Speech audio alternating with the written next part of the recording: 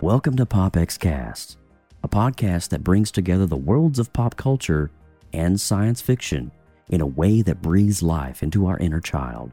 From nostalgia to all things retro, pop culture news, film reviews, and the Retro Rewind, we explore all realms of geeky goodness. So find your comfy spot, top off your glass, and don't forget those pizza rolls in the air fryer because it's time for PopXcast.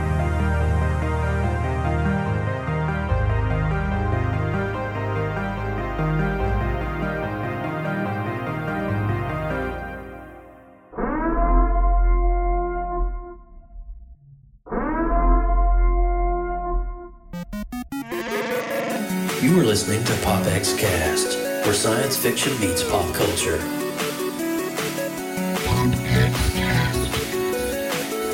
Here we go! PopXcast. I was born in it, molded by it. PopXcast.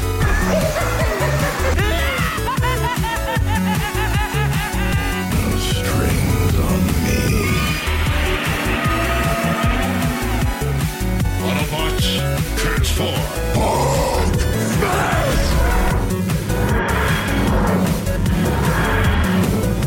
I'm Batman. By the power of Grayskull. PopXcast. We're doomed. Goal here is Tyrell. More human than human is our motto.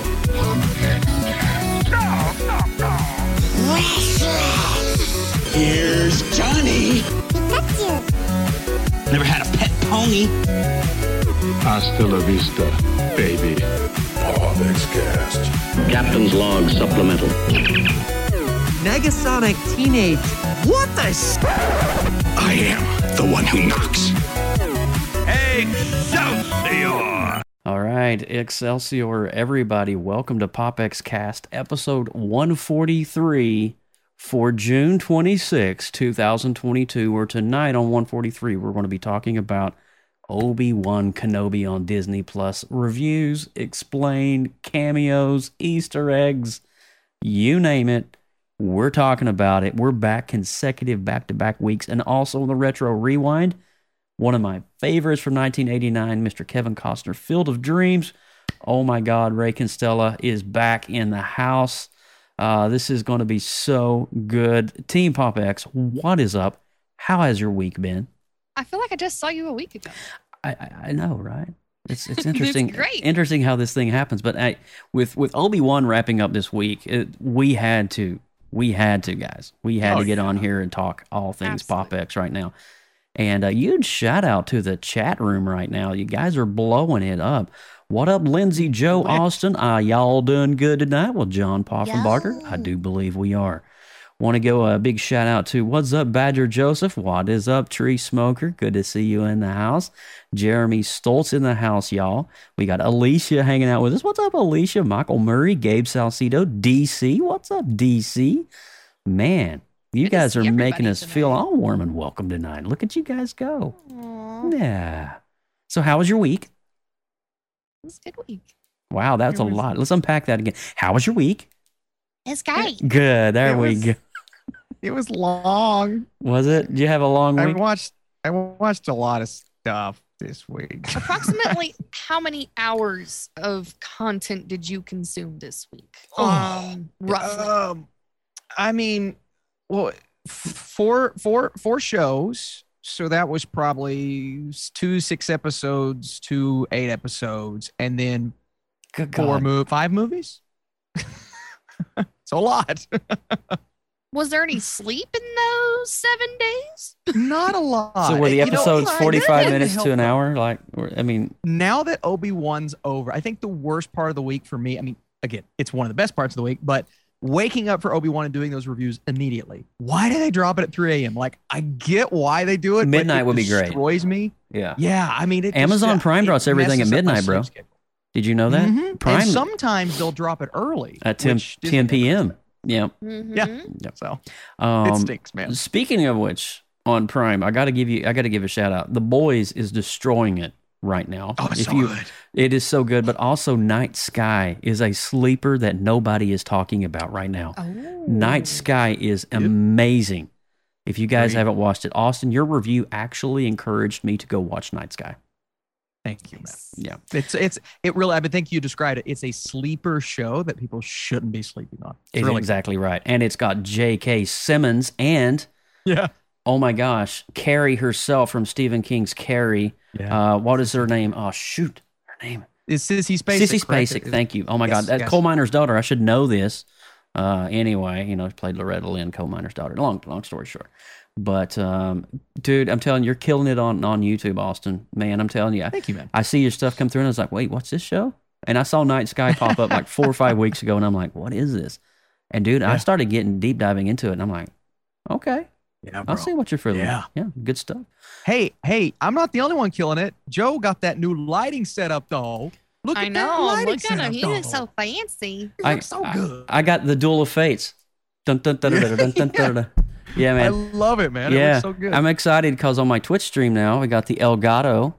Going to be doing some art later tonight. I'm going to be testing art. everything out. yeah. So that thing's going to be honed right in on the art. No more grain, no more ugly image. And I ditched the old camera that just kept farting out on me. So we have a good setup now, and I'm so thankful for my Twitch family Did for you go helping me. Office Space on it? You know what I did, actually? It's funny you say Should've that. just, like, It's funny you say Office Space. I spent Lassoed it around. You know what my Saturday consisted of? I woke up about 10 o'clock. I had some coffee yesterday morning, and I spent 5 hours at this desk hand cleaning everything. Oh, I went through all the cables, disconnected everything, hand cleaned and hand dusted. I was like, you know what? This whole setup's going to be all fresh. It's going to be all clean. I even cleaned the daggone monitor. It's just, and here was Alex. Alex did some tile cleaning while I was doing this. So we were all like nasty and sweaty. It was all crazy. But very, very pleased with the outcome. I'm sitting at a desk that literally looks like I just built it. Everything's fresh, new, and clean. That's awesome. It's got that Oh, nice, man. fresh, new well, I mean, cockpit you have smell. the nice, new, clean, fresh desk. I cleaned my bedding today, so you know that nice, clean sheet feeling. Yeah, I do. I'm looking forward to that I a like little that. bit later. Oh, you tonight. smell of, is it snuggle? Is it gain? I don't know, but it smells It's delicious. clean, is what it is. But we're here for PopX Cast, guys. Oh my gosh, jump over. Hello, Team PopX. Best week ever. Hey, Jeremy. And let's see, he's watched all of Netflix in its entire. I believe so. Yeah, Austin probably Have a watched it problem. twice at this point. Austin and I have an uncle that's in common. His name was Mike Johnson. And when Oh, yeah. Mike was alive, he would always say, "You downloaded the internet." And he would always joke with me, but I'll be honest with you, Austin, you've watched the internet. You have watched I've all of watched the. the internet. Dude, you're insane. You are insane. All right, guys, let's kick this off. Austin Burke, it is up to you, man. Go for it. Yay. Hi, everybody. How y'all doing? Welcome to PopX, where science fiction meets pop culture. I'm Austin Burke, the Appalachian Geek at Heart. We'd like to welcome everyone joining us live in the popx.live chat room. Come hang out with us and join the conversation at popxcast.com. If this is your first time tuning in to PopX, the first 10 to 15 minutes, we run down the headlines since our last show. Then we deep dive into all things nostalgic on the retro rewind. Then at the halfway point, we hit on the show's topic. And today, hello there. Hello there. Hello there. Hello there. Hello there. Hello there. Oh my gosh, yeah. dude. It was so good. IGN did this mashup of all the Obi-Wans throughout, the young one. Did you see that? And they're all saying it exactly in unison. Hello there. Hello there. It's Hello awesome. there. It was It's so so good, dude. Yeah. Oh my gosh. Hey guys, I am Joseph Burke, Central Florida seasoned comic book nerd and retro enthusiast and founder of PopX Cast. And I'm creator of the Creative Multiverse, which is a vast expanse of creatives that join us, whether you're a painter, you're a poet, you're a songwriter, you're a sculptor, you're a diamond painter, whatever it is that you do, you're part of this amazing creative collective. So join us on my Badger streams. Badger does Badger Makes. She's on Twitch. I am also on Twitch. So we do regular stream schedules. So if you want to see us make some art, make sure you follow us. And to do that, you got to scan that QR code in the bottom right. That'll take you over to our Discord channel where you can get connected with other artists. And that way, when the artists go live, you'll be notified right there on our Discord. Cool. That's true. Oh, right. Oh boy. I didn't know. Yeah. I don't think I Did I update that? Stranger Things? I did it. You did it. When I love weren't you. looking. I love you, Lindsay I Badger. love you too. I love you long time. I was like, wait a minute, I forgot something in the notes. Oh God. Oh my goodness. Well, you guys, I'm Lindsay Badger, the geeky okie that hangs out around here. If you missed our last episode, that was only 7 days ago. Make sure you go back and watch episode number 142. We talked about Stranger Things. We broke down all of Stranger Things season 3, and we rewound back to RoboCop, and we talked about all of the goodness in the 80s for that movie. You can find all of that over on our official website. You guys know it, popxcast.com, and you can check out all the other good stuff that's just waiting to be watched in the PopX Collective Archive. All my good friends hanging out with us in the live. Make sure you guys are thumbing up this video. Give all the algorithm good vibes out there by making sure you are also subscribed to the channel. That bell is ringling, so you know next time we go live as well. And for my podcast friends, make sure you're giving us that gleaming 5-star review and maybe say something nice in the chat on the comments as well, because that makes us happy and we want to come back and do it some more. Makes me really happy. Austin's stuck again. God bless him. We like positive reinforcement. We do. I like positive. But you guys, seriously, you need to check out Lindsay Badger's channel, Badger Makes. It is twitch.tv/Badger Makes. And Joseph Burke, so it's twitch.tv/Joseph Burke Arts. And Austin is definitely, I think he has Sasquatch deodorant on. It smells pretty sandalwood right now. Okay. Alrighty then. We're just going to move on to news, and that's like nothing ever happened.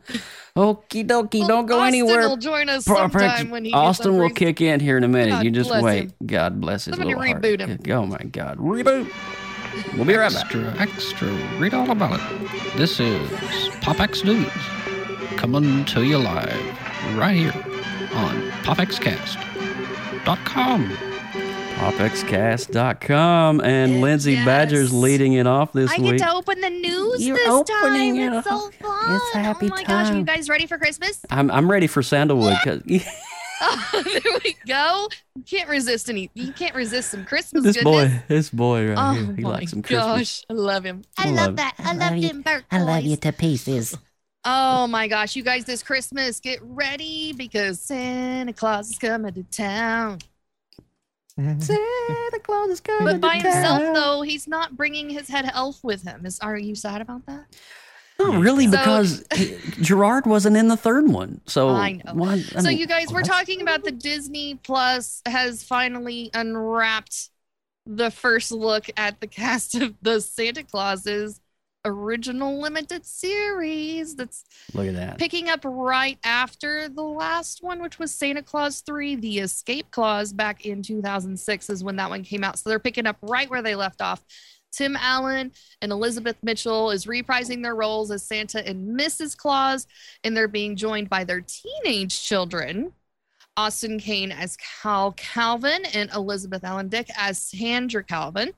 Eric Lloyd, who played Charlie Calvin in the original Santa Claus trilogy, is not listed among the returning cast, which is kind of, I mean, it's been a while. He's not little and cute anymore, so that doesn't surprise me. So Charlie went off also- on the deep end. I'm just gonna- It's good old Charlie. Good old Charlie. So also not on the list of returning cast is Bernard, which was played by David Krumholtz. So Santa's sarcastic, grumpy head elf from the 1994 and the 2002 Santa Clauses 1 and 2 he's not returning, unfortunately, which I really enjoyed his character. So that's kind of a bummer. So now fans are spreading Christmas jeers about the exclusion of both of those characters. And some of them have said, I need Charlie and Bernard even in cameos. One fan said it's not Santa Claus franchise without them, which I kind of agree, but I think it'll be okay without them. I think it'll be all right. And they're screaming, "Where is Bernard?" It's just such a great character. I mean, come on, you gotta love him. Bernard's good. But the Santa Claus is set sometime after the events of the third movie, as I just said, and it picks up with Scott Calvin on the brink of his 65th birthday, realizing that he can't be Santa Claus forever, and so he's suddenly starting to lose his Santa magic, and he is trying to find a suitable replacement Santa while he's preparing his family for a new adventure in a life south of the North Pole. Interesting. It's gonna be streaming on Disney Plus later this year. So, you guys ready for a new Christmas show? Honestly, Well, it's not new, I am. It's just a continuation. If it's Tim Allen reprising the role as Santa Claus, I mean, it's just that's what makes it. That's near and dear. That's the big part. You know, as crappy as the third one was, it was pretty crappy. I still watch the heck out of it every Christmas because there's just something about, you know, that series has a charm to it. Despite, you know, the first one, you can't top it. The first one is the one that solidified the franchise. I love how John was like, the internet is mad? Shocking. Reoccurring theme in today's show. What? That's for sure. Somebody is disturbed? I Talk Marvel says I've actually never seen the Santa Claus after the original. Well, you know, you're not. It's okay. 3 stinks. The first one It's is kind of the like good feels. it's kind of like the first RoboCop one's- franchise we did last week. The first one's great. The second one and the third one, not so much. Didn't even The talk first about one's the second questionable. We ain't talking about RoboCop 2. It's in the 90s. So we're sticking in the 80s. But interesting. What are your thoughts on Tim Allen? I mean, it's interesting about him being up to the age of 65 and getting ready to try to pass the mantle of the Claus onto a new would-be candidate. That's interesting for me to think about that and try to unpack that because it's kind of a passing of the roles. Are we going to have this new character? It's kind of like, you know, the Marvel Universe is this new character going to be the new Claus and they're going to spawn a new franchise of movies. Yeah. It's interesting to think about. Well, I mean, the first movie was in 1994. It's almost 30 years I was a old. freshman in high school in 94. It's almost 30 years old. You're giving away my age here. You need to. Sorry. I was just a thought. Or maybe Dude, I was you I were swimming at that point? No, you were a swimmer. But I won. I beat all of them. Daggone it, you're right. You're beat a every winner. other one. You're a Austin. Burke. winner. You're a Burke. We're all baby. born winners. Yeah, you are. Anyways, so it makes Won. sense that we're finally wrapping this up 30 years later. Wow, we just totally went That's there. where I was going with that. Lindsay Badger Anyways. with the leading off the headlines this week. Guys, seriously, what do you think about Tim Allen reprising this role? What do you think about how do you feel about the series on Disney Plus coming later this year? I have some nostalgia feels. I do too. I just want to watch it for the nostalgia. I kind of feel bad Charlie's not going to be in it. Bernard I can do without. I think but Charlie's he's his shaking the kid. snow globe enough. He's good. You know. Pass it on. So I'm okay. We'll see how things pan out, and I can't wait to see the It host of gets new really characters. awkward whenever little kids grow up and they still shake and the snowball. You know, I mean, it's a thing. And you know, Anyways, if you look on the middle of the screen, we got a little bit of White Castle action in the middle there with the actor. If you know what I mean. I was like, wait, that's an interesting Dang, I casting didn't role, even- you know. So it's good to see him back. realize. Yeah, I Okay. realized that was him. yeah. Yeah. Harold and Kumar go to White Castle. You not seen that movie? You ever seen Harold and Kumar Live? Okay. Yeah, I've seen it. Yes. It's good stuff. It is a great stuff. All right, moving on. Actually, I with hate White Castle. Well, the restaurant, but not the movie. All right, moving along here. I get the joy of bringing you an amazing little snippet coming to Broadway in 2023. hands Screenwriter ready. Bob Gale and director Robert Zemeckis have been fiercely protective of the Back to the Future trilogy. That's why there's no Back to the Future 4 or a reboot happening anytime soon. And hopefully it stays that way. However, the duo never ruled out bringing a show to Broadway. Gale even took to an active hand writing the books for the Back to the Future, the musical, which opened in London's West End in 2020. Now, next year, American fans will get their shot to see the musical that comes to Broadway. The news was announced on the official Back to the Future Twitter account with a link to the musical's website. In the West End's production, Ollie Dobson took over Michael J. Fox's role as Marty McFly alongside Roger Bart as Dr. Emmett Doc Brown, the role originally played by Christopher Lloyd. Now, for now, it's unclear if any of the original cast from the London show are going to make their way and transcend over to the American Broadway audience. But for now, effective summer 2023, I hear this musical, this Broadway production literally blew everyone away. Like it was like top-notch, cutting-edge science, technology, the way that they rotated the scenes and the backgrounds and the drops and the props. It was just next level type Broadway. How do you guys feel? Are you guys into Broadway? Because I personally am into theater, so I'm curious what you I enjoy guys. the theater. Okay. Yeah. Man, it's such a good movie, well, series of new movies, but Right. even just looking at the original, it's such a good movie to live up to that. Oh my gosh, it has to bring it. I think we need to have a PopX revival in New York. Mhm. I think we all three need to go to Broadway and watch it together. Let's go.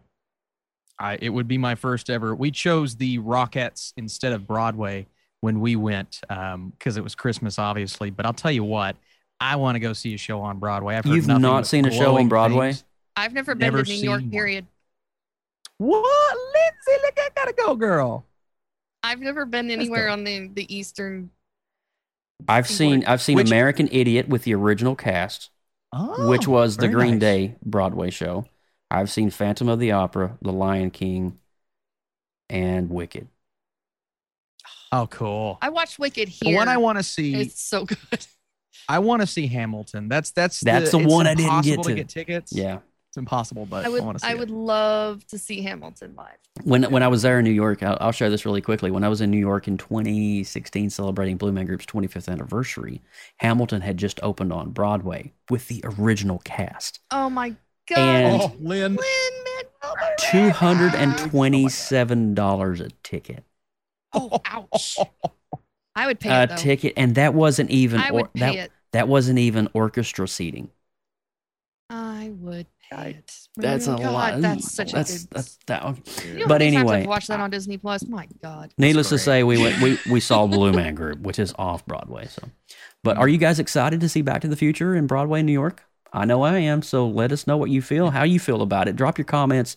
Let us know if you're a Broadway fan. Do you like getting the playbill in your hand and going and sitting in your seat to be your mind be blown by the spectacle and the acting and the singing? It's always about that singing for me. The harmonies, the vibe, the lighting, the decor, the smell of a theater is just, oh my God, it's so good. All right. Anyway, the passion. I'm passionate about theater, guys. I'm sorry. I should have been a theater major growing up. Austin, what do you got for us? Yeah, I'm really excited about this next story. So it's been over 2 years since Universal Pictures picked up the rights to make the Green Hornet and Kato. But there haven't been really any meaningful updates since then. However, Deadline is reporting that the reboot may finally have a director. The Invisible Man Helmer, Lee Winnell, is in talks to direct the upcoming adaptation of George W. Trindle and Frank Stryker's classic pulp heroes. According to the report, Universal wanted to get back in business with Winnell after he delivered Invisible Man to critical acclaim and box office success in the midst of the pandemic, I may add. It also notes that the Spider-Man scribe, David Koepp, submitted his script for the film earlier this year, and it may be fast-tracked for pre-production once Winnell signs on. Winnell has only directed 3 films to date. The Invisible Man, which I love, Upgrade, which I love, and Insidious Chapter 3, which is okay. He is primarily known as a screenwriter for James Wan's Saw, Dead Silence, and the first 2 Insidious movies. Are you excited to see darker and grittier Green Hornet and Kato? I will start. Yes, please.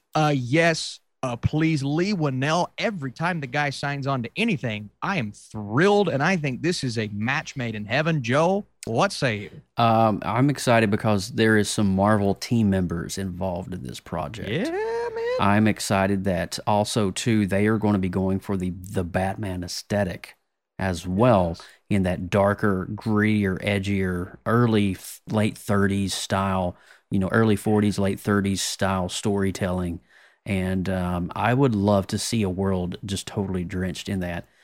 We got a version of this adaptation. It was very mediocre with Seth Rogen back in early 2000, mid 2000s. Sorry, Seth Rogen. Love you, buddy. Yeah, Bye. it did not. It was so cheesy and campy and did not pay homage to the source material that is the Green Hornet. And so for me personally, to actually see a truer adaptation in a darker, grittier world with that, almost dark DC vibe that's going on right now with Warner Brothers and DC, yes, please. Yes. Lindsay, what do you think about Green Hornet? As soon as I saw the word "saw," I wanted to curl up under my table and cry and weep. Love it. And no, No, no. Yes. No. Yes. Okay, Sauce so good. if it's like with you, I have a very small tolerable range of dark, and then it goes into the no zone. So I'm really gonna have to No. just see it and see how far it tests those limits before I'll be able to. Did tell you see the whether I- Batman, Lindsay? I did, and it was okay. There Okay. was some moments there that it was breaching the gray zone, but it was fine. So It there's was a fine So line. if it stays there, if it Okay. stays in that lane, I'll be totally fine. So there's a fine line for you in terms of theatrical. Is like Yes. you want you can handle a Yes. little bit of like Yes, Marvel fighting, but when it comes to like blood, bones breaking, yeah, ripping your nose off type stuff, you're like, no, yeah. got it. Yeah, there's Okay. there's no saw. There's a hard line there. But I think if they stick to Lindsay, did you get a chance to see Upgrade? Because that was pushing the boundaries, and I don't think this will go R-rated. So I think this will just keep with that PG-13 darkness, which I believe will work. like well with this season 3, this current season of Stranger Things we're in is dancing on my tolerable I Oh, get line. it. No, I get It's that. dancing It's pretty on my dark. tolerable line. I've had to cover my face multiple times during a couple of the Wow. moments in this series. So Dude, I was that's such kind a of where I'm at with that. I was such a weird kid growing up because give me Robert Englund all day long, Freddy Krueger, and I was a weird kid growing up. It was your uncles, Austin, my uncles too, that when we would sit and go to the video rental store, take the tag off the top of the VHS box and rent Freddy Krueger, Christine, all these crazy movies, Night of the Living Dead and Invasion from Mars. And I'm like, whoa. And I'm like 9 years old, 8 years old. I'm like, and of course it didn't faze me because I knew it was an art form to make those effects even at an early age. So I appreciate It's interesting. John was saying The Boys is not for Lindsay. Well, the thing is that Lindsay has seen all of The Boys, and not this new season. I know it's a little bit darker, but I have seen the previous Boys seasons, and it's been fine.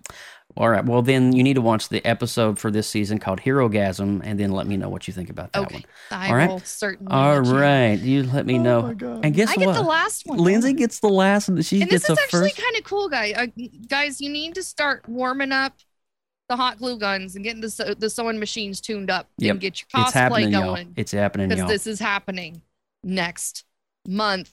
Marvel Studios is returning to Comic-Con. Let's go.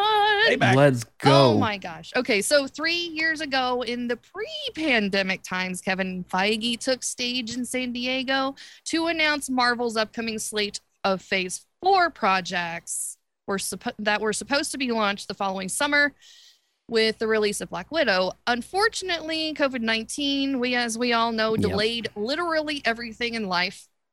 Everything. So we are now looking at what Phase 4 has for us underway in upcoming stuff. So I'm sure he's going to officially announce that Marvel is going to have a presence at the Comic-Con this coming July. Whoa. So he talked about that during and confirmed that during his most recent press conference for the Thor Love and Thunder. So needless to say, the studio couldn't have picked a better year to return to Hall H. After going virtual in 2020 and 2021 due to the pandemic, Comic-Con will revert back to an in-person event next month for the first time since 2019. Let's go. Good. Good. And it sounds like fans won't be disappointed by what Marvel has in store for its own panel. We will be at Comic-Con next month, which we're excited about, said Feige. First time since we were on the stage there 3 years ago talking about this movie and many others. And now I think almost not everything, but almost everything we discussed 3 years ago that was released. So we are excited to go and talk about the future. We always get excited when Kevin Feige wants to talk about the future of Marvel because he always has such good things to talk about. I'm super excited because I don't think if you didn't understand the gist of what Lindsay was reading, this is a big deal for Marvel fans because there will be actors present on panels. There will be things announced. Hopefully some Fantastic Four. Christmas Hopefully in some July. X-Men. Hopefully, the second phase of Phase 4 as we see it coming in. Some Black Panther 2. We've got so much stuff coming. I'm gonna It's going to be great. speculate either a West Coast Avengers or Young Avengers announcement of some kind. I can't wait. I'm just, and I love to watch the lives. If you didn't know this, guys, Comic-Con streams a lot of these live.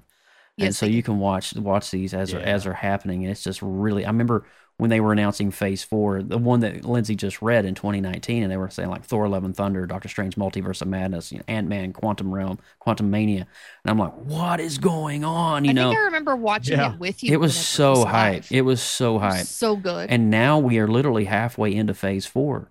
Almost, literally, Thor: Love and Thunder will be the halfway point of Phase 4. What was so excited about the announcement of Phase 4 is they had just acquired Fox. Fox. That's right. And so nobody knew what we were going to be getting after the wrap up of Endgame. So And good. so Phase 4 was like a complete mystery shrouded with a ton of speculation. What about the Great Lakes Avengers? Says Jeremy Stoltz. Hey, I'm down with that. Let's go. What about the Windy City Anti-Avengers? I don't know about that. That's a whole different. Well, with all that news, what do you think about Marvel being at Comic-Con this year? What do you think about all the news that we read? There's What are been they some gonna fun announce? stuff. Leave your comment below. If you're listening to this on the audio replay and you're not watching the live stream, you should be watching the live stream because But if you're listening on audio and you're old school like I am, let us know. Leave us a comment or just email us popxcast@gmail.com or just find us on social media. And on one of our posts for this episode, just leave a comment and let us know what you think about the news. But with all of that, are you guys ready to, if you build it, he will come? Are you ready for some retro rewind? Go the distance. Ease his pain. All right. All right. We'll be right back. Retro Rewind, Field of Dreams with Kevin Costner coming up next.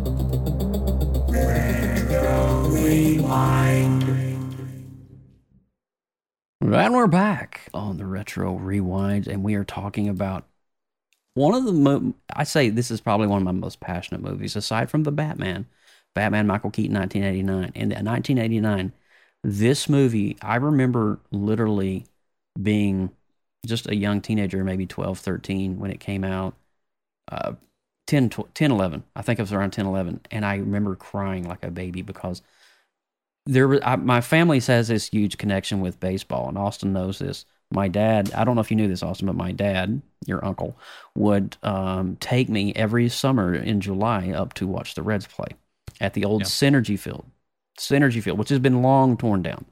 And so it was always a family tradition. And, I got to see some of the greats. I got to see Ken Griffey Sr. and Ken Griffey Jr., and just all those greats of that era play baseball. And it was just great. And when this movie came out, and another one that hit on a chord was Angels in the Outfit. You guys remember that one? Mm-hmm. Oh, Such a good movie. Got Christopher Lloyd in it, so we were talking about Christopher Lloyd. Yeah. But this movie in particular, it doesn't need to explain a lot about the scientific nature of the film. It doesn't need to go into that depth. No. It just explores a guy who is troubled and wanting to right the wrongs of his life and his legacy. And not many of us in our life get a chance to do that. We say things, we do things, we hurt people, we make scars, and we go on the rest of our lives living in that wound. But Kevin Costner's character, Ray Kinsella, he gets an opportunity to right a lot of those wrongs of the relationship he and his father had and the things that he took his father granted for. And it's such a beautiful film. I mean, this film, seriously, I watched it. I started watching it on Friday and I finished it up last night ahead of tonight's PopX. And spoiler alert, it's on Amazon right now in 4K, restored 4K for the next 6 days. So if you haven't seen it, go watch it. If you haven't seen it in a while, rather, go watch it in 4K remastered. Beautiful on Prime Video. But I want to go to Lindsay on this one. I want to. Okay. We're shining the light on Lindsay right now. She's not sure about that, Joe. I don't know. How did she get the vernacular of what's coming out of my mouth in Alexa? I have no idea. I don't know. The G does the same thing to me all the time. Anyways, oh, the little robots that rule our world. It's so beautiful. You guys, this week's show, I adore Field of Dreams. I think it's so nice that, and it's interesting. This show makes it. There's like a certain feel for certain decades of movies. I get it. So I kind of group this in the 90s. We just kind of push that one into the next decade because I think it's just the way movies are made during this time period and later. I don't know. It's like some kind of technology flipped a switch. I don't know. Maybe they upgraded their cameras or whatever it was. That the style that they film, especially the more dramatic movies, it just has a different feel than like The Goonies or any of the other past movies that we've watched. Which I think maybe it's more the soundtrack is less synthy. So you're getting more of the orchestral, the more piano emotional swelling. Oh my God, I love the soundtrack of this movie. It's beautiful. Yeah, oh, it's beautiful. And music plays such a huge role in your emotional attachment to the story and the characters and everything. So I always consider that a big part of a movie that I'm trying to make a judgment on at all. But the story, I mean, Joe, you explained the main premise of it, beautiful. But there's also like a second premise, an underlying premise of blind faith. It's a very underlying religious theme that kind of goes through from beginning to end because, he knows nothing of farming. He buys a farm. He gets this random voice and he actually consults with his wife and they both kind of agree that he needs to continue this to see where it goes. And then even whenever it gets to the highest point of stress, he's about to lose everything he's ever worked for. And he still sticks to his guns. Yeah. And it ends up paying off in the end. And so there's kind of like this blind trust and faith in not only your family as a unit, but also just kind of in a higher power, whatever that may mean to you. So and I just want to acknowledge the chat right now, right quick too, before we go to Austin. Such a great performance by James Earl Jones. Jeremy Stoltz, you hit the nail on the head, my brother. It's so good. And another comment here, rest in peace, Ray Liotta. One of the reasons I chose this is because Ray Liotta died. He passed away about 4 or 5 weeks ago. And it was it was on a weekend where PopX wasn't doing an episode and we didn't get to cover it. But I feel with Ray Liotta, I mean, what a legacy of film that man leaves behind. And this is one of the few roles he wasn't playing some sadistic mafia serial guy, killer. or he played a lot of gangster roles. Ray Liotta, especially in his later years. But I think too, one of the most sincerest roles I've ever seen him play, and beautifully, a rookie. Is just such a great role, and we're honoring Ray Liotta and his legacy tonight in the review of this film, by the way. And so this movie, I think the pinnacle is when Ray Kinsella's daughter falls. And Archibald Graham has to make a decision on the baseline. Do I stay and live out my dream as a player, or do I cross the line and save this man's child who I've never met before? Man. I have a personal connection with that. I actually was that little girl. Oh, no. I wasn't choking on a hot dog, but my dad used to play on a company team, and I was at the top of the bleachers, and I was like 4 years old, and I fell off the back, and they had to rush me to the hospital in an ambulance. Holy and I have cow, like a Lindsay. Oh my goodness. scar in the back of my head. So I kind of have a personal attachment to that moment. Wow. So little personal share there for you guys. But that was a beautiful moment. And I mean, it just harkens back to it justifies the time spent with him in the library researching this guy for so long in the middle of nowhere. Yeah. and then they pick him up on the side of the Minnesota. road, the younger version, and you don't even realize that's who they picked up until later. Archie. Whenever he Hey, I'm decides Archie. to come off Archie the field. Graham. Archie Graham. Oh my gosh. Yeah, Austin so, Burke. oh. I got to hear, man, the film critic. What is your take on this classic? This is a great movie. This is a movie that, I recall watching with my dad growing up, and Same. I remembered the feeling that I got while watching the movie, but it's been so long, I didn't really remember the specifics of the film, and that's what Lindsay brought up, the point of operating with blind faith, and not only Costner's character, but you also have the scene where he goes and meets Terrence, and Terrence is very, very skeptical of everything going on. They go to the game, and he sees the sign. The scene where he appears in front of the car all of a sudden kind of gave me a little jump scare there. I'm like, oh, whoa, what's going on, man? But then you have this, James Earl Jones and Kevin Costner. They're both now Magic. operating. Yeah, they're operating under blind faith, and I love that. It's such a beautiful. I think Ray Liotta is amazing in this movie. The first time that he actually appears, and then the scene where they go out and actually play baseball for a little bit. It's just very quiet movie too, right? I forgot how It quiet was. this It was. film There was a lot of moments of solace. Yeah. Yeah. Just whether it be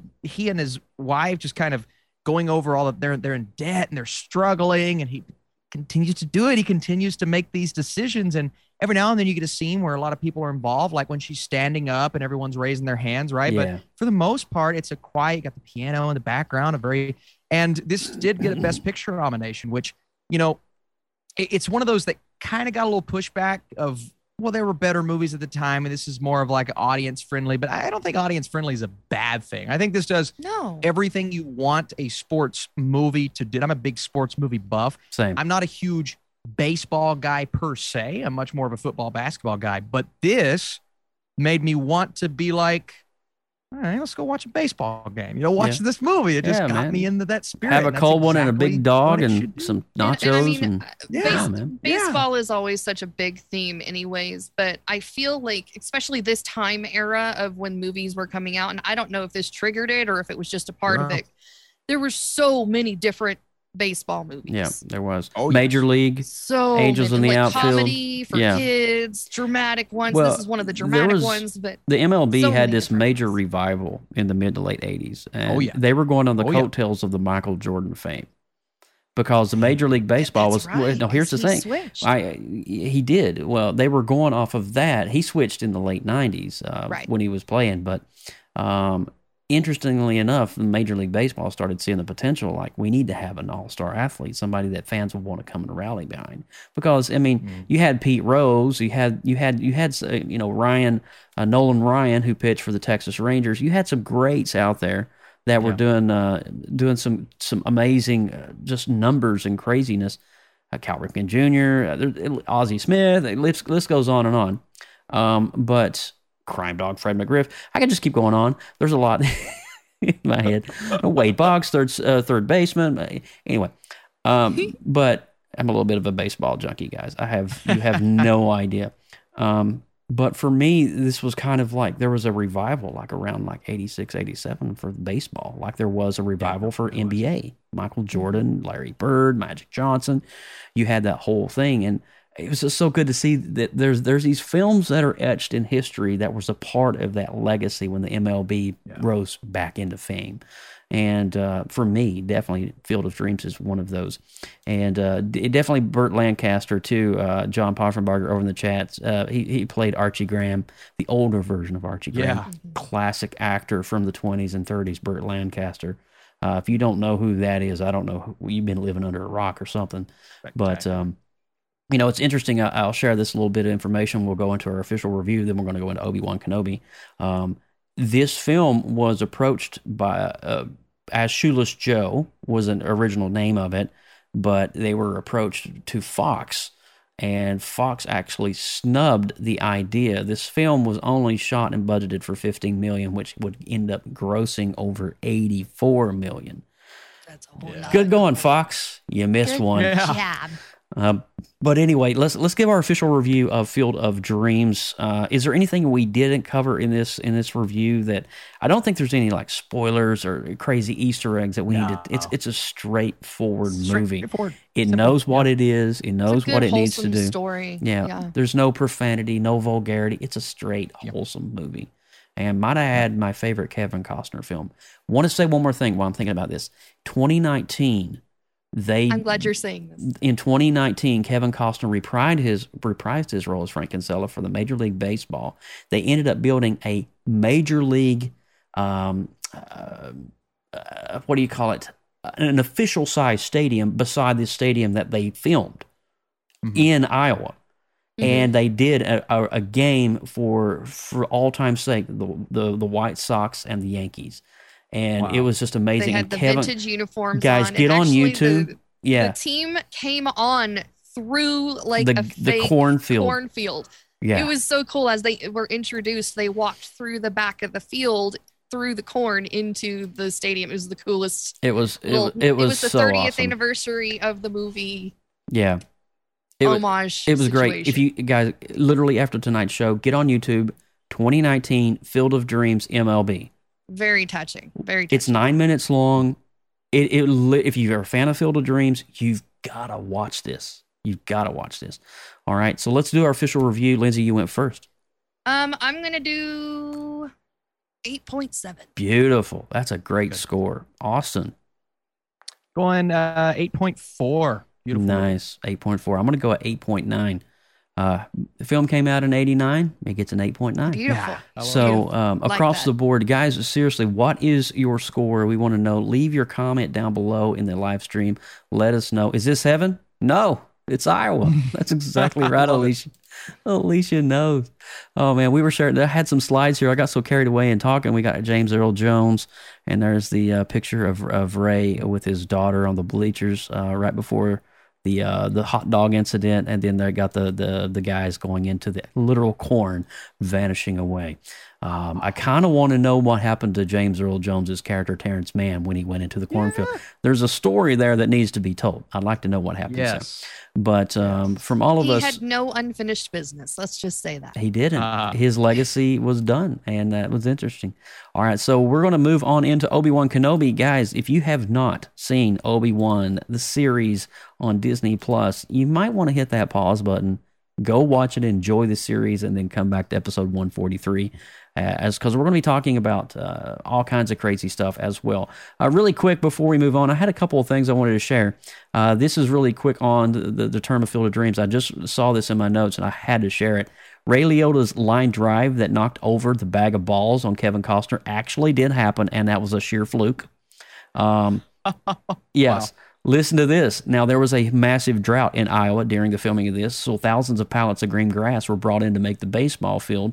But due to the haste and planning, and there was a slight drought, shooting schedules, Kevin Costner had to leave in August to film Revenge. The grass was not able to grow, and it ended up dying. And in order to keep the green grass, the production crew just simply painted it. Painting the roses red, right? And here's a crazy one. Tom Hanks was originally offered as the role of Ray Kinsella. What? So I don't think he would have. I mean, I love me some Tom Hanks. I'm a huge Tom Hanks fan, but I don't think this would have been a good fit. I don't think so either. I think I'm glad they saved all of his star power for Forrest Gump. Alrighty. All right. So we are going to Obi-Wan Kenobi. Beyond this point, you have been warned. Don't go anywhere. Obi-Wan Kenobi. Danger. You are about to enter a PopX spoiler alert. Beyond this point, there is no return. You have been warned. All right. You have been warned, ladies and gentlemen, and we are talking about, oh my gosh, what a series, what a show, what a reprisal of a character that we haven't seen in almost 20 years. Can we just give it up for Ewan McGregor? I mean, Ewan McGregor. Huge fan my God. Huge fan. Hayden Christensen. Can we give it up? Oh my God. Yeah. This show literally brought back all the feels of when I was in college when this original series came out. The prequels. Yes.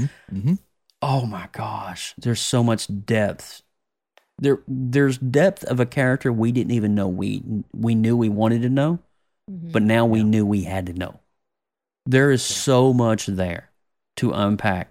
And I'll be honest with you, Hayden Christensen went on Jimmy Kimmel Live. Jimmy Fallon the other night. And he's like, I wish there needs to be a season 2 of Obi-Wan Kenobi. And, I don't know what more of the story needs to be told that's already not been told, but evidently Hayden Christensen enjoyed getting in the suit so much that he wants to come back and be Darth Vader again. You know? And so, but this show literally fires on so many cylinders, and there's so many cameos, there's so many Easter eggs to not just the original series of George Lucas, the prequels, but also in canon, the Star Wars Rebels and Star Wars Clone Wars. There's a lot of, from Jedis that are frozen in the vault down below the fortress base, and we're like, wait, was that? Was that? And you're like, what? And it's just insane. I want to go to Austin this time. We went to Lindsay on Field of Dreams, Austin. Just kind of skim the surface and unpack a little Obi-Wan for us. What are your thoughts?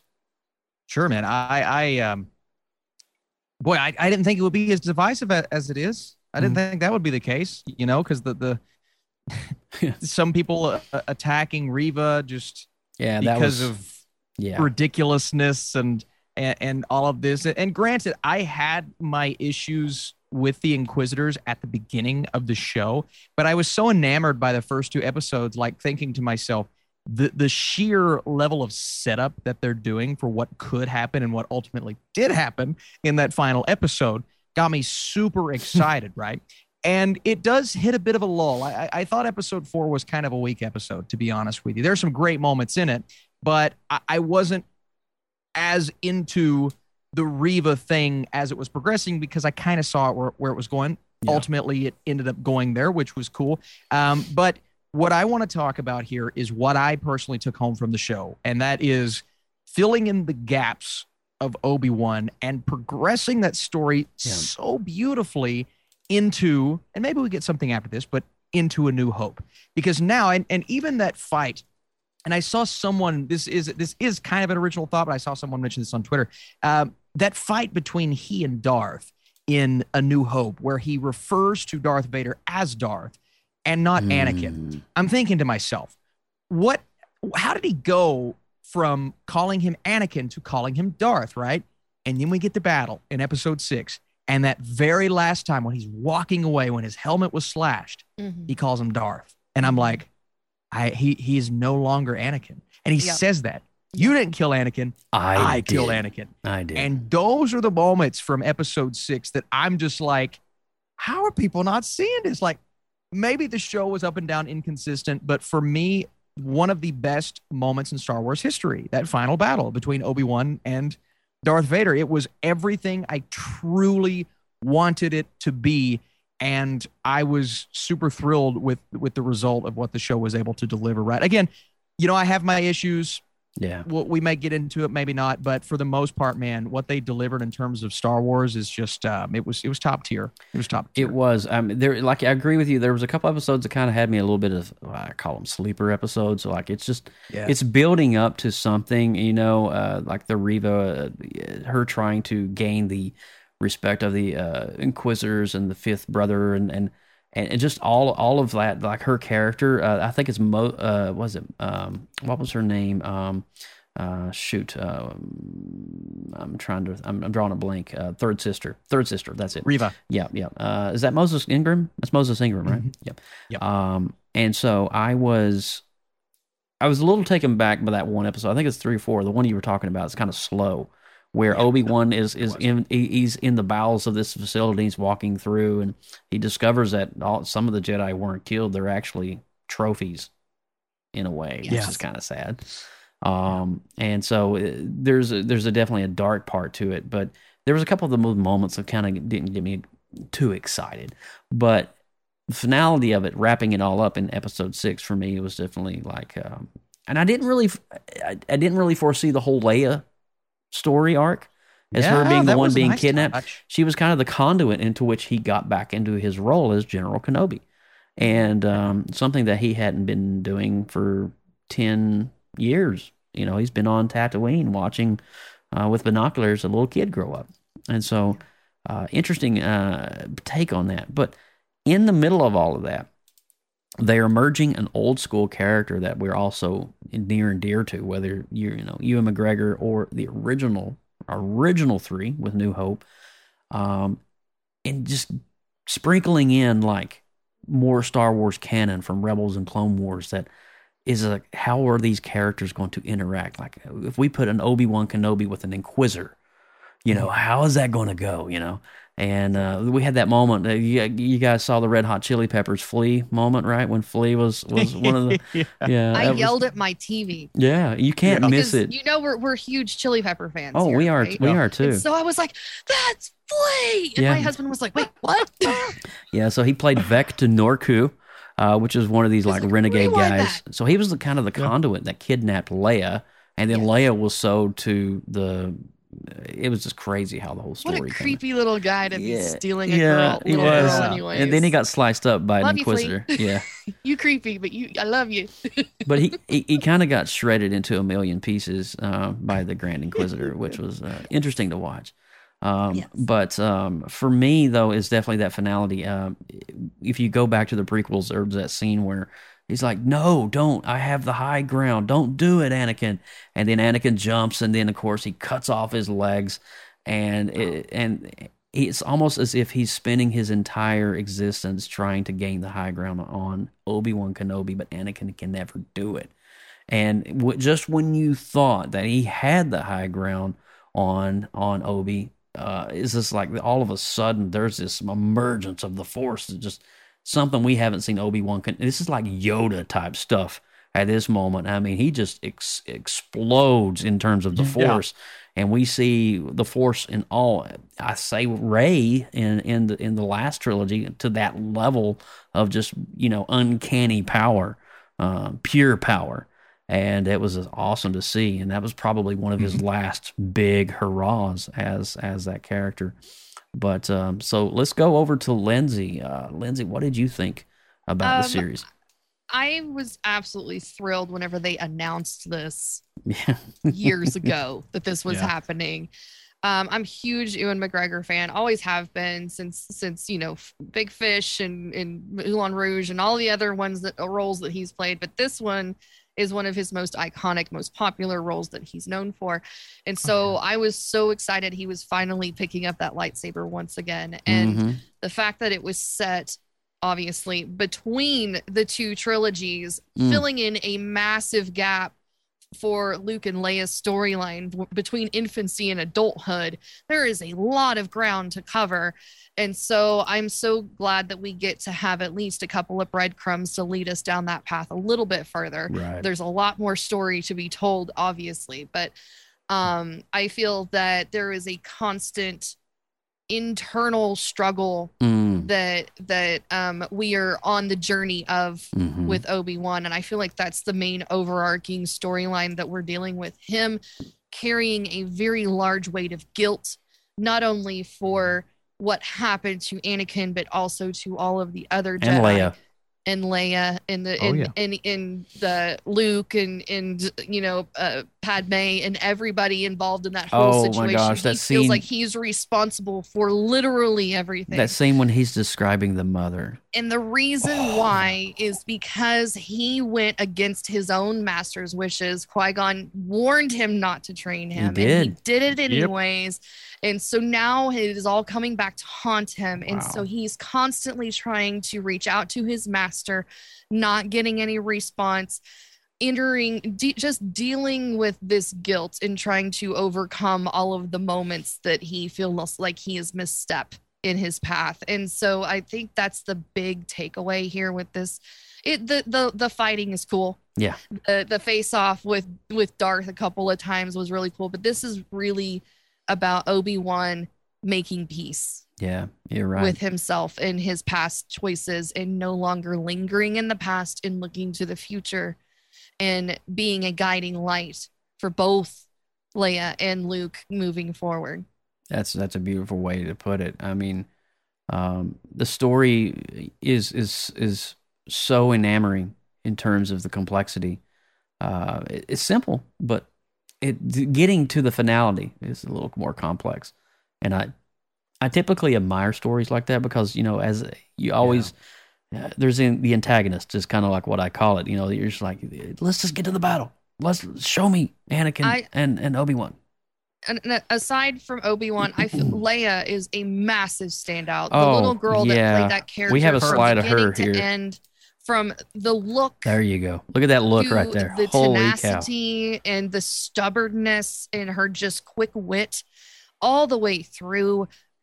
Her ability to show emotion or lack of emotion when she found out that Obi-Wan was theoretically dead, when she was captive, and all of that. She's just showing what true Leia is going to be in the future, and as she was portrayed in the movies before.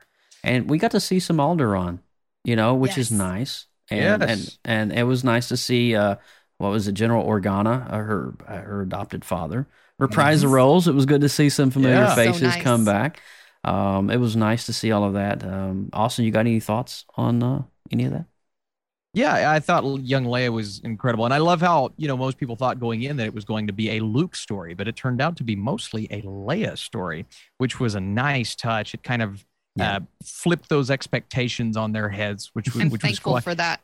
Yeah, absolutely. And I like some of the newcomers too. I thought Safdie's character in the first episode, who inevitably gets killed, I thought he was a nice little character that maybe I wanted some more of. Kumail Nanjiani was funny. He was a nice touch in there.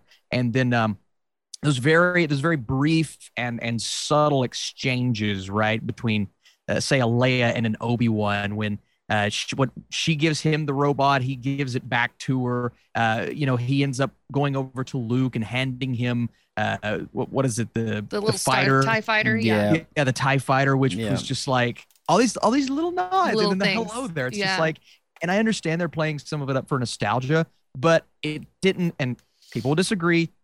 The comment section, it was insane, but I don't think it was Rise of Skywalker level playing to nostalgia. I think this was. It felt natural. It felt like it belonged. And I really enjoyed just the levels that were with including those Easter eggs. I thought it worked well with the series. We're looking at a screen right now of Hayden Christensen reprising his role as Anakin Skywalker during the early, I guess, they're on, was it Naboo? I think it looks like they're on Naboo, maybe because I'm seeing some greenery in the background. Each other. But and so they both have blue lightsabers. And even in this, Anakin's still trying to get the upper hand in the fight that they're having. I love the flashback between that specific Wasn't that scene interesting? and the actual storyline that they were. The flashbacks to the training as a Jedi and the fact that he is remembering how Anakin thinks and behaves. Yeah, it has not changed. No. And it's even so he's just like, I know how to beat him, because he's not going to change his behavior. Yeah, I agree. I thought the flashbacks were great. I mean, I know Hayden's aged a little bit, but I mean, they did some great CGI John work. says to make sure we shout out Uncle Owen. I think that he was a great character. He was very hateful. Yeah. I think he was more just being extra protective. Yeah, sure. And fearful because he has become this father role for Luke. But I think that he was extra hateful to Obi-Wan. Was it ever shared in the original? Correct me if I'm wrong. Was Owen and his wife ever able to have children? No. That's why I think they were. I don't think so. I don't think so. So that's why they were given Luke. Yes. Yeah. And okay, that makes a lot more sense. But yeah, I get you. And it was such a great Owen. His character was such a great nod, especially the one scene in the town square where he could have gave him away. Have you guys seen the Jedi? Yep. And there's of course Obi-Wan over in the corner hiding behind a pillar, and he didn't rat him out. So there's some loyalty there, but he's like, I didn't do this for you. And it's like those kinds of lines, and I was like, oh man, that's hardcore. Yeah. It's like he could care less about a Jedi, but I don't think he understands what he doesn't want Luke to know that he even exists, because then Luke is he's afraid of losing. Well, Luke. there'll be a bounty on his head, essentially. Yes. So we've got so the Inquisitor was played by Rupert Friend, which was amazing. Kind of a nice little. He died in the first episode and then come back That was kind of interesting. I was like, you thought I was dead, but I'm not. I really enjoyed Fifth Brother and his snarkiness. It was basically jealousy of That's Sung Kang. Sung Kang played a great role in the Fifth Brother. And I'm just looking down here. Indira Varma was played by Talia Did Durrett. you guys enjoy the third sister backstory, where It was interesting. The younglings and that whole thing. That I felt like, I don't know. I understand how it ties in, but it was almost like a distraction to me. Well, it goes into Clone Wars, I believe. I think it's Rebels, where some of the surviving Jedi were trained and brainwashed to become part of the Inquisitor army. Yes. So that is tying into the animated. I mean, that part canon. I can follow and be on board with, but where she was not brainwashed, she was just she made her own mind up to be an Inquisitor as opposed to not being a Jedi. Yeah, I get because she was like hunting him. And like her entire, like every move that she made was to try to get. Well, one she step felt Obi-Wan closer should to have been there to protect them. He wasn't, and that's why weird. That was that part was the weird part for me in the series. I was like, this is getting I think a that little twisted. part. I think that might be part of too what Austin may be having some issues with too. I think that area could have been more fleshed out. It just wasn't in the right place. Yeah, I wanted them to. It was too like I saw it the first two episodes. I'm like, it does feel like she's going to be a part of that group of the younglings and this and that. But what are we going to get that's going to surprise us with her character? But it kind of just went as planned, and there were moments between her and Darth Vader where Darth Vader could have just like, and he didn't, and I'm like, well, Vader should have killed her. Even though he knew that she was doing it, but he let her do it anyways. That part was just like. He's a Sith Lord. He knows the intent already. Yeah. Why? So what that's do why you you kind of go, like 3 episodes earlier, we could have taken care of that. Yeah. I feel like he could have mushed her. You know what I mean?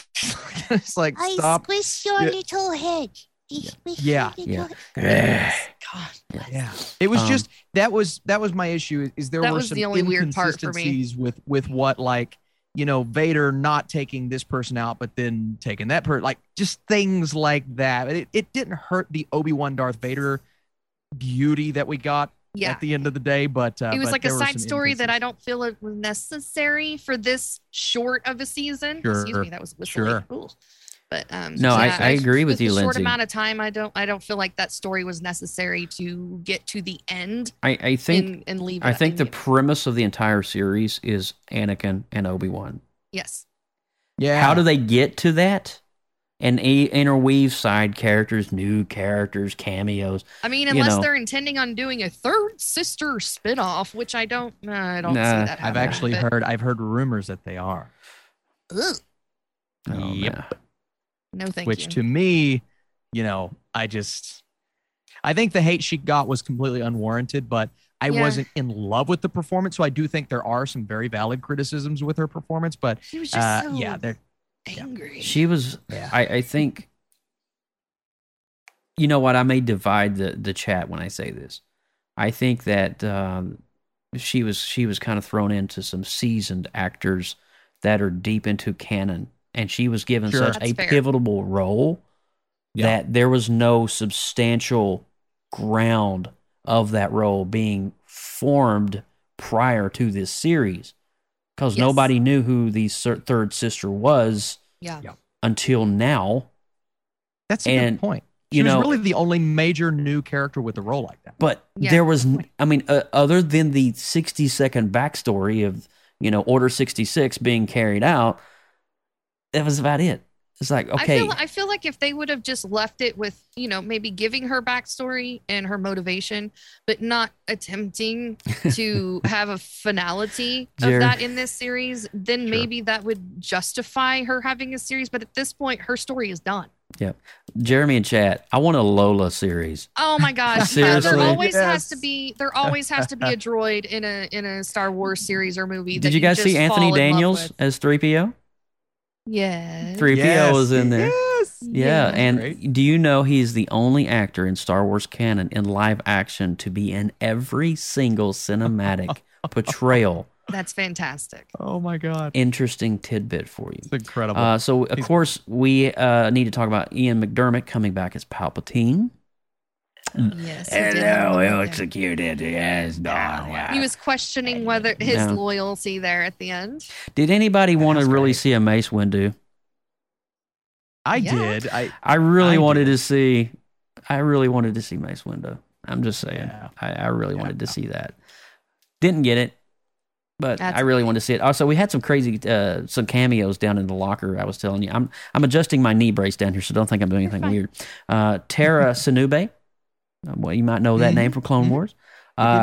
Quinlan Voss, you guys may know those that's names. great. It was dude, there was so many down in there, and you can like freeze frame it and go through. Those are some of the highlights. But we need to talk about Liam Neeson, Qui-Gon Jinn. Yes. I first had to pause the frame to see if it was CGI. It was not CGI. It was actually Liam Neeson I'm in the glad we got getup to as see him at Qui-Gon. the end. I would have been very disappointed if he didn't show up. Because he kept calling out to him throughout Yeah. the He series. did, and I was like, there has to very be. disappointing. And he followed him into the canyon, dude. It's like, He's it's about time you got here. like, It's like, jeez. I've been here all along. Great. We've been calling you on speed dial These for are- episodes now. These are not the episodes you're looking for. I have no idea what's going on in my brain right now. But anyway, I thought, what a great way to wrap up a series. I mean, honestly, they could have gave us episode 6 and be done with the rest of it. Yep. Yeah. New- it was New beautiful. Force, who's this? Yeah. What, third sister? What? Yeah. But I do hope cinematically they expand on the Inquisitor storyline to give us some more depth. I would have really appreciated more depth on Third Sister.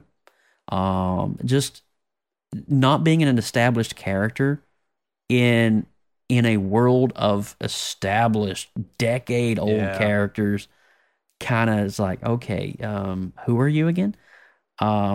Also, too, did anybody see the Clone War veteran? Did anybody see Boba Fett reprise his role as one of the veterans in the city? Yes. Yeah, wasn't that cool, That was man? great. Yeah, that was so neat to see him come back as that, was it Tamara Morrison, I believe is his Yeah. name. Veteran clone trooper. Penny for Jane, sir. Yeah. It was awesome. But I think we've hit on most all of the big things, I believe. All the big pieces. I All the think big so. pieces of the puzzle. And so chat looks like they're agreeing with us to some extent. Kind of going along with what we got to say. Luke Skywinker. I love that. That's an amazing name, bro. That's great. That's great. Oh man. my God, I love our chat. It's amazing. But Hey, I'll tell you one thing. Our yeah. chat has been very positive because what I've been experiencing has not been this. What I've been experiencing has been a lot of anger in Yeah. the comment sections across the board, and, Well- and a lot of critics, man, have not liked this show. So I felt sort of alone until I think like Chris Stuckman, a big critic, came out and said he really enjoyed the series. And look, it was definitely inconsistent across the board. But when you deliver one of the highest points in Star Wars history, I just think a lot of expectations, and who knows, maybe this will be like the prequels, because we remember back 20 years ago, people hated the prequels. Yeah. They hated Hayden Christensen. They hated him. People forget that because everybody was kids, but now that everybody's grown. We love the prequels and the new stuff. And granted, some of the new stuff, look, Rise of Skywalker is not a good movie, but No. I think in the TV space, they've done a really nice job. And Obi-Wan, for me, while inconsistent, The internet's mad again. oh man, it's for Shocking. me, it's Star Wars fandom is the one that I just like. I stopped doing episode reviews. I'm like, I can't take this. I can't take it anymore. But the way that they ended it all off and brought together, I think, the majority of these storylines, and I just had a smile on my face watching. When you allow Ewan McGregor to carry not only Star Wars on his back, but an iconic character with iconic interactions all throughout the show, I thought he nailed it. But it really was like Ewan and Hayden having a conversation rather than, Anakin. And it just Yeah, felt like no. the two actors I so get it. proud and happy and just joy filled to be back in the roles. And I felt that like that Yeah. translated. If you see the all throughout the interviews, show. oh my God, they're like kids in a candy store whenever they're like Yeah. showing how they're practicing with their sword fighting and stuff again. Oh my gosh, it's like best buddies that are reunited for the first time in years. Yeah. Yes. And they're There's a just general loving every love, second of it. There's a general passion for what they do. Yes. And these are roles that are so iconic. I mean, as an actor that solidified yourself some 20 years ago as Obi-Wan and young Anakin / Darth, that is stepping back into that role is epic. It's like Michael Keaton stepping back into the Batman. yeah. You know, it's Which he will be. it's which he will be. It's insane. I would even wager to say that Star Wars is definitely several notches up above that because Star Wars is just so timeless. But anyway, Yeah. speaking of Lucasfilm, I started watching Indiana Jones again last night, so I'm getting back into that series in hype and expectation of the 5th one coming out. But so with all the things said, let's go ahead and give our official series review. So I think who went first on this Austin. one? Austin went first. All right. Yeah. Again, I do feel a couple of the criticisms out there. I think there have been some wonderful reviews that are very negative on the show, and they give their reasons why. And some criticisms, like people say the cinematography is a little dull, a little bland. Like it's kind of dark, that fight at the end. But for me, it was the contrast of the lightsabers. It was the blue hue and the red hue, and the way that they did that with those characters. I found the final fight to look pretty good, if you ask me. And I found the final episode to just kind of nail it. Again, one of the best Star Wars things I've ever seen. So my score for this, all of that calculated, is a 7.8 out of 10. It's good. a positive. I enjoyed it, had a good time with it, and I think there were some really high highs with this. Good deal. Lindsay. Yeah. I'm going to go with an 8.0, a solid 8. Obviously there are bits that could have been better, but nothing was horrible. Right. There's nothing I can really complain about too much. I mean, it's going to be a really bad fight scene if you don't have it dark and smoky when you're doing a lightsaber fight. So if it's Sure. anything other Yeah. than that, it's not going to look good. So you guys are just going to have to suck it up. So not super. Here's what I'll say about it. The prequel fights, while beautifully choreographed and whatnot, Yeah. they're very green screeny. I didn't Mhm. feel that with this series. Granted, No. technology and whatever, but I No. didn't feel that as much with this series, which was nice. No, I No. appreciate it. I'm glad that it's there. I'm glad that we got that story. And Yes. so I feel like it needed to be told. And I feel like there needs to be a couple of other stories, maybe from different points of view. Not just Obi-Wan's storyline, but maybe some other characters that kind of piece the big gap of time in between the two trilogies together. I think I would enjoy that. Yeah. I'm going to echo Lindsay Badger here. I'm going to go with an 8.0 as well on my score. So we got a 7.8. Was that Austin? And then 8s across the board. Chad, what is your review of Obi-Wan Kenobi series on Disney Plus? We want to know. Drop your number in the chat right now if you're on the live stream. If you're listening on the audio podcast, let us know. Find us on social media, one of our posts about episode 143, and let us know what you thought about this show as well. And are you excited if they could be a possible third sister spinoff or Obi-Wan season 2? How would you feel about that? Do you think that there's more story there to be told, or do you think they should just leave it alone? Let us know what you think in the comments. Drop a comment down below. So we got Poffenbarger says he's going to go with 7. Record Entertainment says 10 out of 10. Diamond Des 8.0. I cried a lot. Gray Fox with a 5 out of 10. Luke Skywalker with a 9.9. So it looks like for the most part, you guys are on the high end. 8.7 from Gabe Salcino. I agree with Luke with the I never dreamed in any reality that I would have Flea in the Star Wars universe. So true. that right there added at least an extra point. Yeah, that's great. That does add an extra point. I have to agree with you. And great scores across the board from everybody joining us right now in the chat room. You guys have been so great tonight on this episode as we get ready to wrap things up here. What a fun episode. I wanted to make sure that we dive deep into this. And I felt genuinely, especially the last couple of episodes, were just so good. So good. Yeah. The final episode was just sheer glory between Darth Vader and That's Obi-Wan Kenobi, and Well done. definitely rewatchability for sure. So enjoy that as well. But with all of that said, guys, we are going to wrap things up here on this episode 143 of PopX Cast. And again, thank you guys so much for joining us back-to-back weekends. There's a lot coming out in the next few weeks.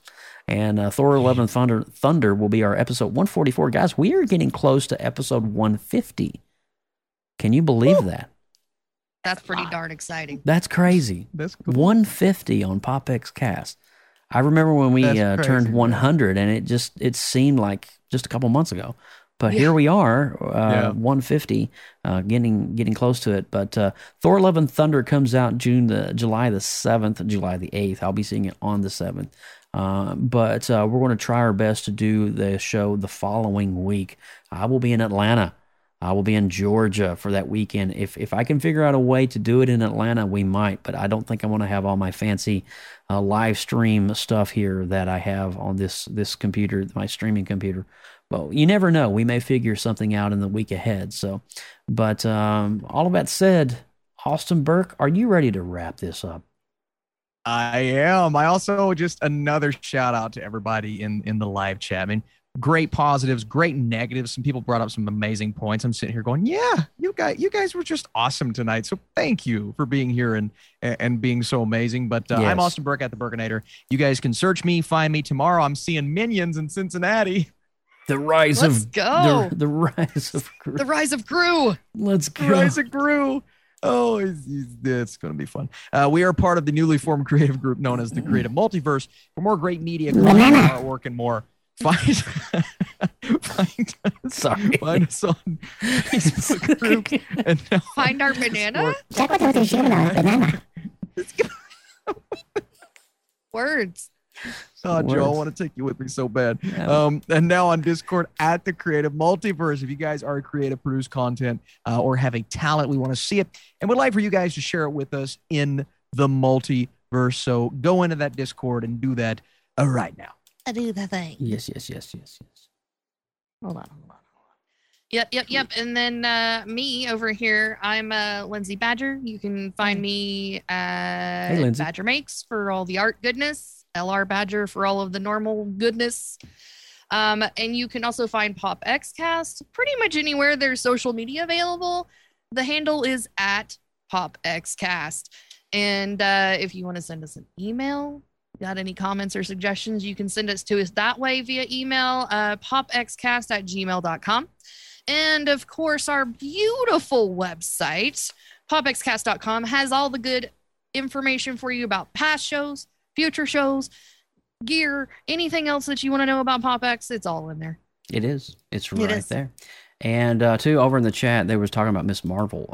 I do believe on the next episode or two, we will probably review that series as well. Oh, yeah. It's shaping up. I'm really interested. Some of the ways it's coming together is very interesting, and I like the way it's shot. So we will definitely try to do our best to talk about that. And then I Thor: also Love and put the Thunder. Discord link in the chat if anybody. Oh, has it. look at you dropping the Nice. Discord link. All right. Thank you, Betsy. Appreciate that. I'm Joseph Burke, a.k.a. at Joseph Burke Arts. You can find us all over the web. It's not too hard. I'm going to live stream here in about 30 minutes over on my Twitch channel. So if you guys want to join me at 11 p.m. Eastern time-ish, I'm going to drop that link in the chat as well. Come hang with me. I'm going to be doing some June Tune artwork tonight. So you're welcome to come chill if you want to. But that's it for this episode of 143. We will be back for 144 in about 2 weeks for Thor: Love and Thunder. It will probably not be on a Sunday night, as I will be out of town. It will probably be on a Tuesday or a Wednesday. We'll figure that date out, and we'll make sure all of our schedules coordinate with Lindsay. Subscribe and get notified by turning on Yeah. the bell. Click on that notification Click bell. on the notification bell and don't forget to give this video a thumbs up. Is that how it's supposed to work? Sounded good. And the banana. Get me every time. All righty, guys. You guys have a great night. Thanks for listening. Thanks for downloading, and thanks for being a part of the PopX family. We love you, and we'll see you soon. Thor: Love and Thunder coming up soon. Hello there.